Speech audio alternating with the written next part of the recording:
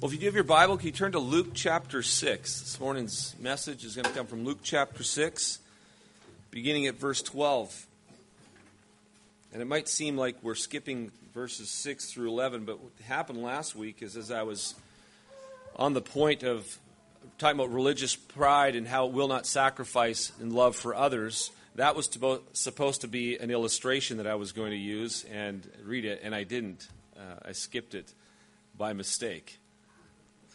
So if you're wondering why we skipped that section, it was because that was connected to the previous section in regard to religious pride and love. So you can go back and read that and think about how it connects. Let's pray. Father, we're so grateful and thankful for your word. We're thankful that you give it to us. We ask now for you to be merciful to us. Open our eyes and our hearts and our ears that we would receive from you. Father, have mercy on us. Deal with us as children in the Lord Jesus Christ. Pity us, and by your Spirit work in us, form in us the image of your Son. And may we be those who diligently seek after you. For we ask this in Christ. Amen. So Luke chapter 6, beginning at verse 12, it says, "In these days, he," meaning Jesus, "went out to the mountain to pray. And all night he continued in prayer to God. And when day came, he called his disciples and chose from them 12, whom he named apostles. Simon, whom he named Peter, and Andrew his brother, and James and John and Philip and Bartholomew, and Matthew and Thomas and James, the son of Alphaeus, and Simon, who was called the Zealot, and Judas, the son of James, and Judas Iscariot, who became a traitor." Do you know, as I studied this passage this week, I came to realize, after wrestling with it, that I must be missing something. I must be missing something about what prayer is, because I can't imagine spending a whole night in prayer seeking the Lord to choose certain individuals. Now, I say this to my shame, because that just seems like somewhat of a request to me. If I'm trying to figure out who should you pick, you ask, the Lord tells you, you're done. Right? I mean, as I'm thinking about it, if I was to go and pray about who I should choose, I don't know what I would do. I don't know how I would spend the whole night in prayer. Do you know how you would spend the whole night in prayer because you had to choose 12 men out of, say, at this point, who knows how many disciples he had, approximately maybe 70, 120. I just thought that was incredible. How long does it take to make a request like that? So I was challenged, to say the least. I was challenged by this to think about a whole night in prayer and what that would look like, especially when there's a big decision to be made. In light of that, let me ask you a question. Do you ever feel like your prayer life stinks?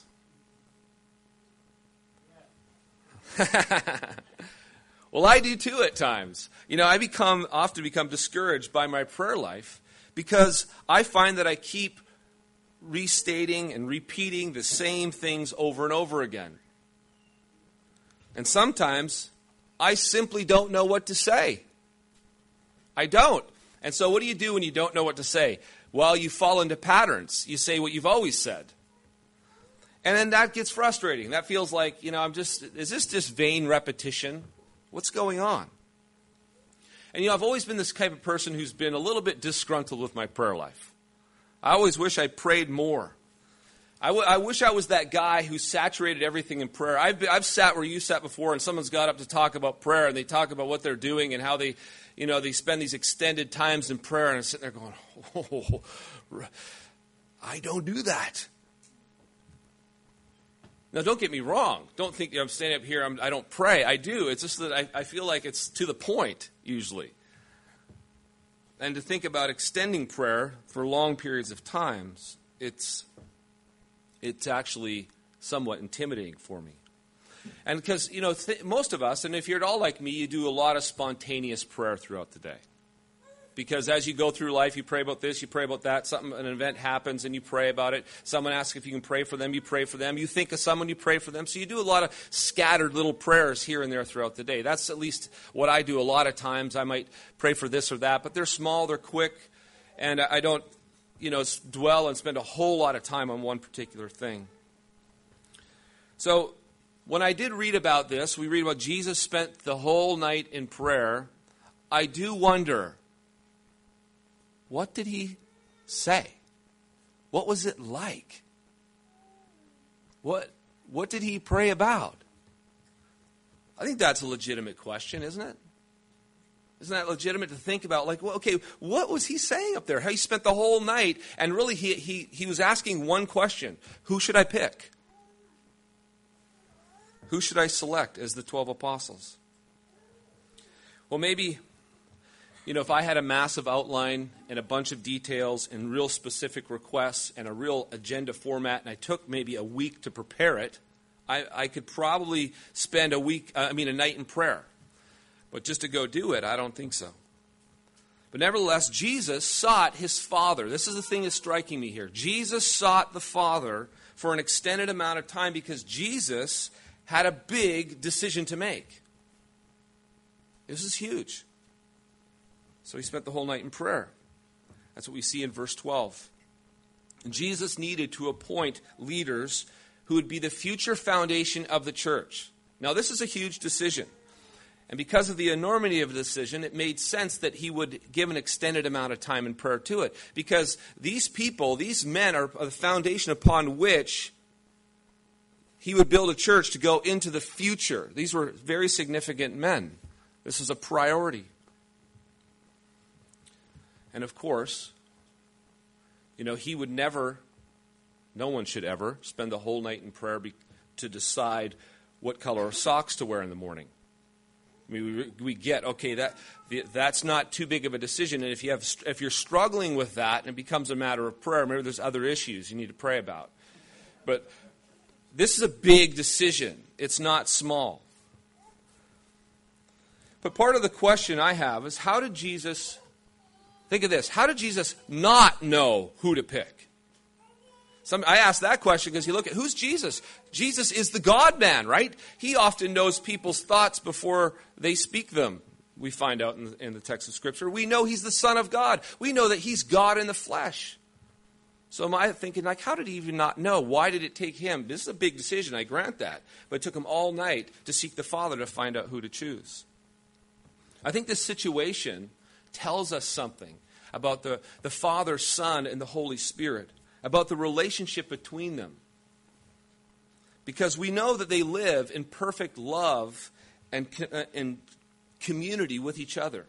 And they constantly and are continually seeking the good and glory of the other. That's the nature of the relationship. So the question is, but do they need to consult one another? Is there a consultation that needs to take place? Well, out of love, I think that it requires communication of some sort. When you love one another, you communicate. So, could it be that they communicate about everything? That anything that needs to be decided, they communicate? Well, it would make sense. There's a community of love, the Father, Son, the Holy Spirit. They're communing together, and they're always seeking the good and the glory of the other. And so if they're going to make a decision, and decisions are impacting others, we consult them, right? It makes sense. And throughout the Gospels, we see Jesus always going to his Father in prayer. We always see Jesus doing this. I recently read a book on revival which had a chapter on prayer. And it outlined beautifully how Jesus sought the Father for everything. I'm just going to read a portion of it for you.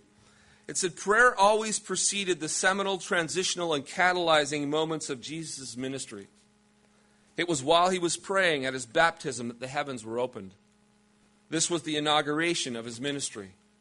He prayed in the hour of his popularity, the time when so many are swept off their feet. John 6:14 says, after the people saw the miraculous sign that Jesus did, they began to say, surely this is the prophet who is to come into the world. Jesus, knowing that they intended to come and make him king by force, withdrew again to a mountain by himself. He prayed through trials, struggles, and temptations. In the story of Jesus in the Garden of Gethsemane, we read, going a little further, he fell to the ground and prayed that if possible, the hour might pass from him. Mark 14:35. He also commanded his disciples to pray during such times. He said in Matthew 26:14, watch and pray that you will not fall into temptation. He prayed for his disciples and others in Luke 22:32, where it says, I prayed for you, Simon, that your faith may not fail. He prayed before critical decisions. And it was only after a special time of prayer that he opened his heart to his disciples and confided in them about his approaching suffering and death. It was while he was in the act of prayer that the majestic transfiguration scene was enacted. Luke 9:29 puts it this way. As he was praying, the appearance of his face changed, and his clothes became as bright as a flash of lightning. Many of Jesus' miracles followed after prayer. The feeding of the 5,000, the feeding of the 4,000, walking on water, the raising of Lazarus, and the healing of the possessed boy, each of these miracles was linked with the prayers that preceded it. And after great ministry, like the healing of many who were sick and feeding of the 5,000, he prayed, as it says in Matthew 14:23. After he had dismissed them, he went up on the mountainside by himself to pray. So, when it came to Jesus praying all night about this decision, we can see that it makes sense, given how he always goes to the Father about everything. His whole ministry began, ends in prayer, prayer throughout. So I think it reveals to us the communication and consultation that happen within the Trinity. The Father, Son, and the Spirit are constantly seeking one another. Because what we see here is that Jesus, obviously, needs and wants the wisdom of the Father, right? Clearly. And I don't think it is this because Jesus it's not just the fact that he's fully man, that he's suffering from his manhood, and I must know because I don't know. I think it's because the Father and the Son and the Spirit consult and dialogue over big decisions with one another, and wisdom. What happens is the Father, Son, and the Spirit are in communion with one another and communicating. What is birthed? What's birthed out of that? Wisdom. Wisdom is birthed. Glorious wisdom, profound wisdom, unsearchable wisdom, wisdom that cannot be found out, wisdom that our brains cannot handle. And of course, there's not a text anywhere in Scripture that could explicitly prove this. Oh, what Jesus was doing here was they were consulting with one another, they were seeking together, seeking to glorify one another, and seeking what is best in order that wisdom might come from it. But I think we can deduce this by inference, by the fact that this is the nature of what it means to love one another, to live with one another. Even look at us, humans. Look at yourself. Do you realize we know we're made in the image of God? But the image of God is expressed in community. Male and female, he made them. This is the image of God. And so in this community, when there's consultation, and there's seeking of understanding from one another, and there's ideas and thoughts are brought into the center there, and they're debated, they're dialogued, they're exchanged, and things are wrestled with. You know what's birthed is often ideas that you yourself could never come up with, and it's wisdom. Have you ever noticed, husbands or wives, when you went and did something without consulting the other spouse, how stupid it usually ends up being? But have you ever noticed that when you consult one another and you wrestle with it and a new thing is birthed, it's often pretty glorious? That's the reflection of the image of God. It seems like the image of God is being expressed when we consult other wise people, and it seems like we come up with great third options. This is also why we need to go to God in prayer. Because when we pray, we're seeking the all-wise counsel of God himself. And he works in the hearts and minds of our counselors. He works in the hearts and the minds of men and women everywhere. He is the one. The heart of the king is in the Lord's hands like rivers of water. He turns it wherever he wishes. according to Proverbs. We seek and consult the one who sovereignly is over everything. We go to him and look to him to lead and to guide and direct us. But a major difference, though, that I think is a major disadvantage is that Jesus would have heard the Father speak to him audibly. And if not audibly, at least it was so audible in his spirit that nobody else could hear it, that Jesus knew exactly what the Father and Spirit desired. Truly, I think, wouldn't you think, say, that's an advantage. That's a clear advantage. I sure would like that. That'd be great, because I have to admit, I don't hear God speak audibly. So maybe you're relieved by that. I don't know. And when others talk about God speaking to them, times I don't know what they mean by that, because sometimes I'm not sure where they're coming from. But some people actually, say God spoke to me, the Lord told me, and I just don't know what that means. Because if I look at my life, I see that God convicts me of sin. He humbles me when I'm proud. He directs me by opening and closing doors. He provides for me. He gives me words to say at times when I don't know what to say, and then I'm speaking and I can tell it's his words because they're actually pretty good, and I don't know where they're coming from, and I wouldn't normally say that. And he speaks to me through his word. When I'm seeking his word, it's like he communicates. But it's never direct, never, Dean, do this. Boy, that would be nice. It would also be nice if I could talk and it would be more like a dialogue. It so often feels like a monologue. Let me just tell you what's going on, and then, I'm supposed to wait on the Lord, but I'm not exactly sure what that means. Maybe, do I expect him to speak from heaven? I don't know. I don't hear anything. But instead, what happens in my life are circumstances happen. Things happen. Doors open and doors close. And it's as if sometimes you give something to the Lord, a big issue, a big concern, and you're like, Father, I don't know. I have no idea. Please lead and guide me. And it would be nice for him just to tell me, but I close amen, and I walk away, and I just kind of watch the circumstances. What's God doing? What's he doing? And here's the worst possible scenario for me in situations like this. In the case of choosing the 12, if I had to choose people, you go away, there's 120 people, and you got to choose 12 out of them, I couldn't make that decision without God speaking to me. Because I would pray, and if God didn't tell me, how would I know? I could say, if I go down there, maybe everyone else falls over and then the 12 stand up. I don't know. I mean, I need something. If I don't have something clear, I go down. If I prayed and I don't even know what I'm looking for, and I look at all these people and I don't know. What's the direction? That's the worst. I couldn't imagine, as I read this, a worse scenario to be caught in to pray for, because if you have to choose people, which ones to choose? Sometimes it's like that when have you ever had options that are difficult? As Mike brought up this morning, you have to buy a house, but there's 3, and they're great ones, and you sought counsel, and nobody can help you out, and you're confused. You don't know what to do. Oh, no, I hate those ones. Those are the worst. You pray.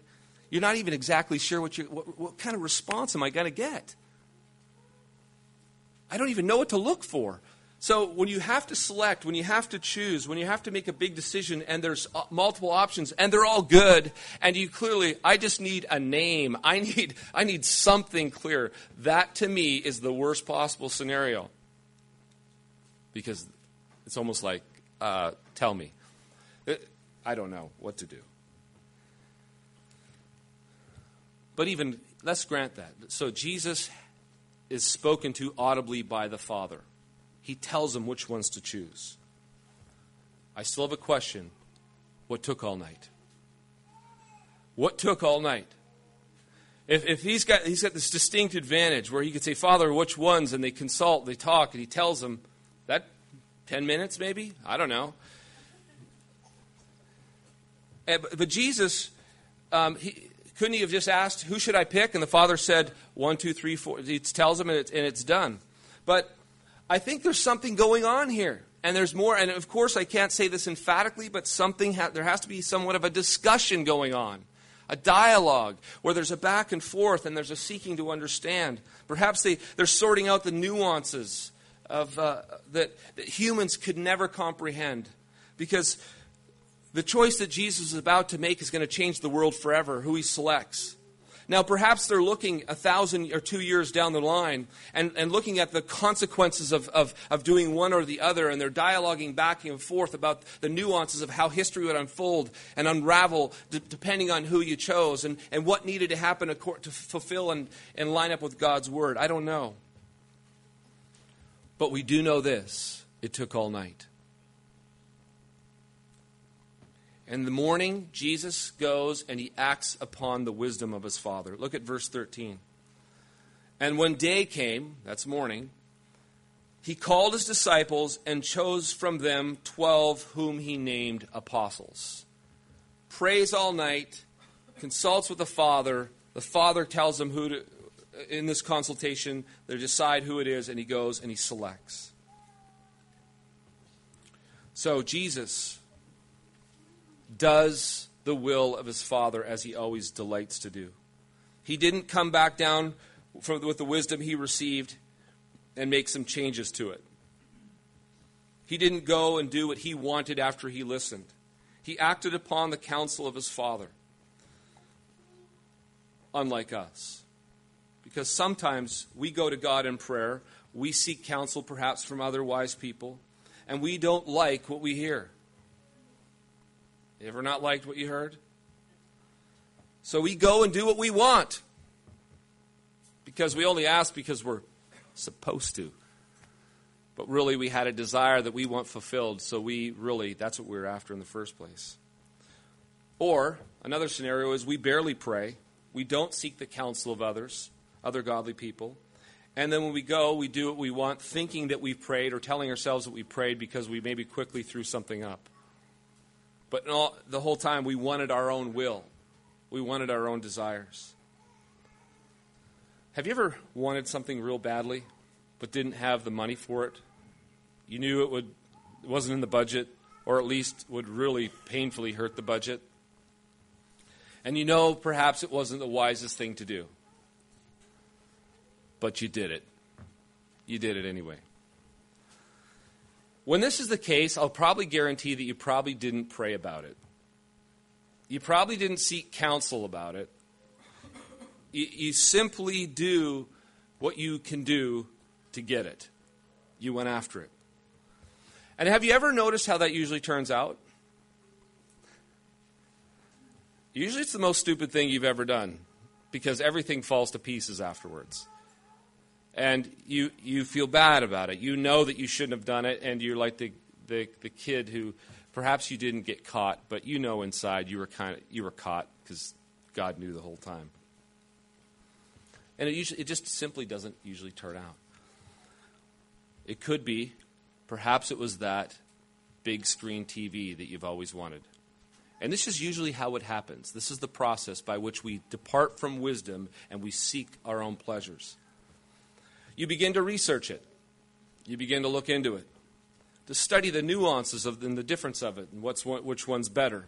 And the more you look and the more you study, the more you research, the more you're starting to cultivate a desire. And now you're really starting to hone in perhaps on the one that you want. And before long, what you notice is that this has increased your passion for it. You have a desire for it. And now you would really like to it, and you like to have it, and you have a list of reasons why it would be so beneficial. It'd be beneficial for you and everyone else, and it would really be a distinct advantage for us. But one thing you'll notice about usually decisions like this is you spend a lot of time in research and not a lot of time in prayer, typically. And you kind of avoided, and through the process as you grew in this, you kind of avoid consultation. You avoid maybe seeking wisdom because there's no need. This is a fairly simple decision. There's no need to do that. Well, one thing you will notice about these decisions and when we act on them, they are usually never a matter of prayer and always a matter of passion. And then we find ourselves in trouble. Because in those cases, if we're absolutely honest, let's be straight up honest. We don't want God's will. We want our will, right? That's the honest truth. But we like to disguise it, and we like to cover it in religious talk and make it sound like it's God's will, and do whatever we can to make ourselves feel really good about it. But there's a problem with that, and it should expose us. And we should go to God and confess to Him, Father, this should be our prayer. We have a new prayer, and this should be it. Father, I confess to you that my heart and my passions have lusted after things that I know aren't going to bring me the fulfillment that I find in you. And I need you to cleanse me. I need you to wash me. And I need you to give me your heart, your passion. And give me a desire for your will. Because if we're a person that finds ourselves having trouble delaying gratification or finding ourselves biting and chomping and going after things that are just really not good for us or those around us, and instead we sacrifice what would be really beneficial down the road, we have a tendency to fill our hearts and desires with the things that are pleasing to the eyes. But we need to fill our heart with the Lord's will, so that we want His will more than anything. And why is that? We have to absolutely be convinced that His will is absolutely the best thing for us. If you're convinced of that, you know that His will is better than anything, because I know that what God wills for me is absolutely the best. And when we want what He wants and our desires for Him, we seek Him. We seek His counsel. We seek godliness, because I know that's best for me. And sometimes it takes us a lot of smacks, because we don't get it. And we constantly pursue after things that we ought not to. Our hearts get caught up. We start lusting. We start craving. We start desiring and start wanting things. Because you think about it, well, what have I done? I've been cultivating that in my heart and my mind. I've been thinking and dreaming and planning and scheming and figuring out how we could get it. And I find my heart captivated by that. Well, if he who sets his mind on the things of the flesh will walk according to the flesh. He who sets his mind on the things of the Spirit will walk according to the Spirit. And so one of the things fundamental in all of this, we will never be like Jesus. We will never seek the Father. We will never want His will above all things until our hearts truly do want God's will. So fundamentally, prayer will never become a big deal in our life other than just a little spray prayer here or there, unless we really do business with our hearts. And in our hearts, we truly love God and desire what He desires. So perhaps in our lives, that's the very first thing that we need to do. If we're going to be the kind of person who seeks God diligently, we first of all really got in our hearts want His will. That helps. We've got to want His will. So that becomes the number one thing we ought to be praying about. And when you want His will more than anything, you begin to pray way more often about everything. And then, what we learn from this passage is that the degree of difficulty of the decision should match the amount of time we're spending in prayer about it. If it's a big deal, we should spend a whole lot more time in prayer. We should spend a whole lot more time seeking the counsel of other godly people and truly wanting to walk according to God's ways. And here's something else we need to understand. I don't know exactly how to answer this for you, but after you've prayed and you get up in the morning and you head forward, be patient. One thing, if I've learned, this is what I've done wrong. I've prayed, I've sought the Lord, I've got up, and because it's a decision that it's unclear, I don't know exactly where to go or which direction, I just charge full steam. Because just be decisive. Something's got to happen. Charge! And go full steam ahead. And what I should have done is just waited. Now, because I don't know how God is going to communicate to me or make my decision clear for me or make my path for me. But when I have waited, it's like, wait, I don't know how he's going to answer, but he will answer. I don't know how he's going to make it clear, but he will make it clear. I don't know what to tell you other than just wait. And when the time is right, it's clear. There's a clarity and there's a peace about it that makes sense. And when you go forward in that decision and you make the decision, you have a sense of, yes, the Lord has clearly directed me and guided me. Because that's tough. And I wish I could stand up here and say, whenever you're faced with that tough decision, God is going to speak to you audibly and tell you. Well, no, I can't tell you that. That's not how it works. Whenever you're faced with that tough decision, you got to wrestle with it. You got to pray about it. You got to seek the Lord about it. And when the morning comes and the time comes, you can't even tell people sometimes, how am I going to know? I don't know. I don't know. Let's just keep seeking the Lord and let's wait. It's going to get clear, but it's the 11th hour, Dean. You better hurry up. The time is short. We got to make a decision. I know. I don't need the pressure. I know. I understand. But the Lord, that's something the Lord does, isn't it? Almost all the time. He doesn't like early. He likes on time. It's on time. I want early. I want ahead of time. Please don't wait for the 11th hour, but I've come to learn that's just the way he rolls. He wants me to trust him right up to the end, and then there he says he delivers. He does to us so often what he's always done to his people. He leads you right up to the edge of a sea, an ocean. And to your back comes your enemy. And if you look with your eyes, guess what you're going to say? We're dead. Because I don't know about you, but I understand impossibilities. I understand there's nowhere to go here, and I understand they're well armed and I'm not. And I understand I can do the math.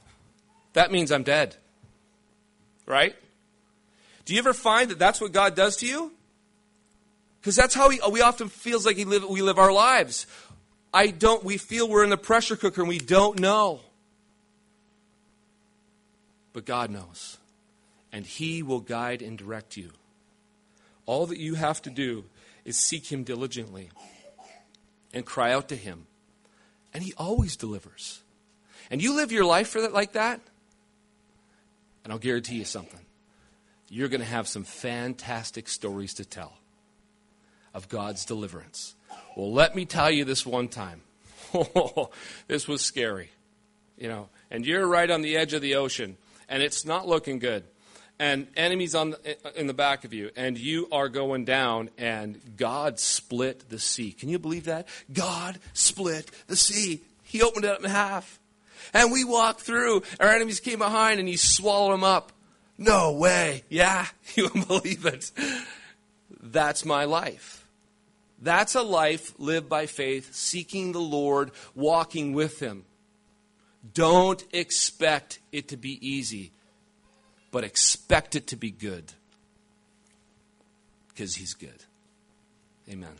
Father, we're so grateful and thankful that you hear our prayers, that you guide us, that you direct us, that you lead us, that you govern the affairs of our lives. We're so grateful and thankful that we can go to you and diligently seek you and cry out to you, knowing with absolute confidence that you will grant the wisdom, you will grant the direction, you will give us what is best for us, because you are faithful always. So, Father, grant us a hunger for you and a faith that believes the promises. Amen.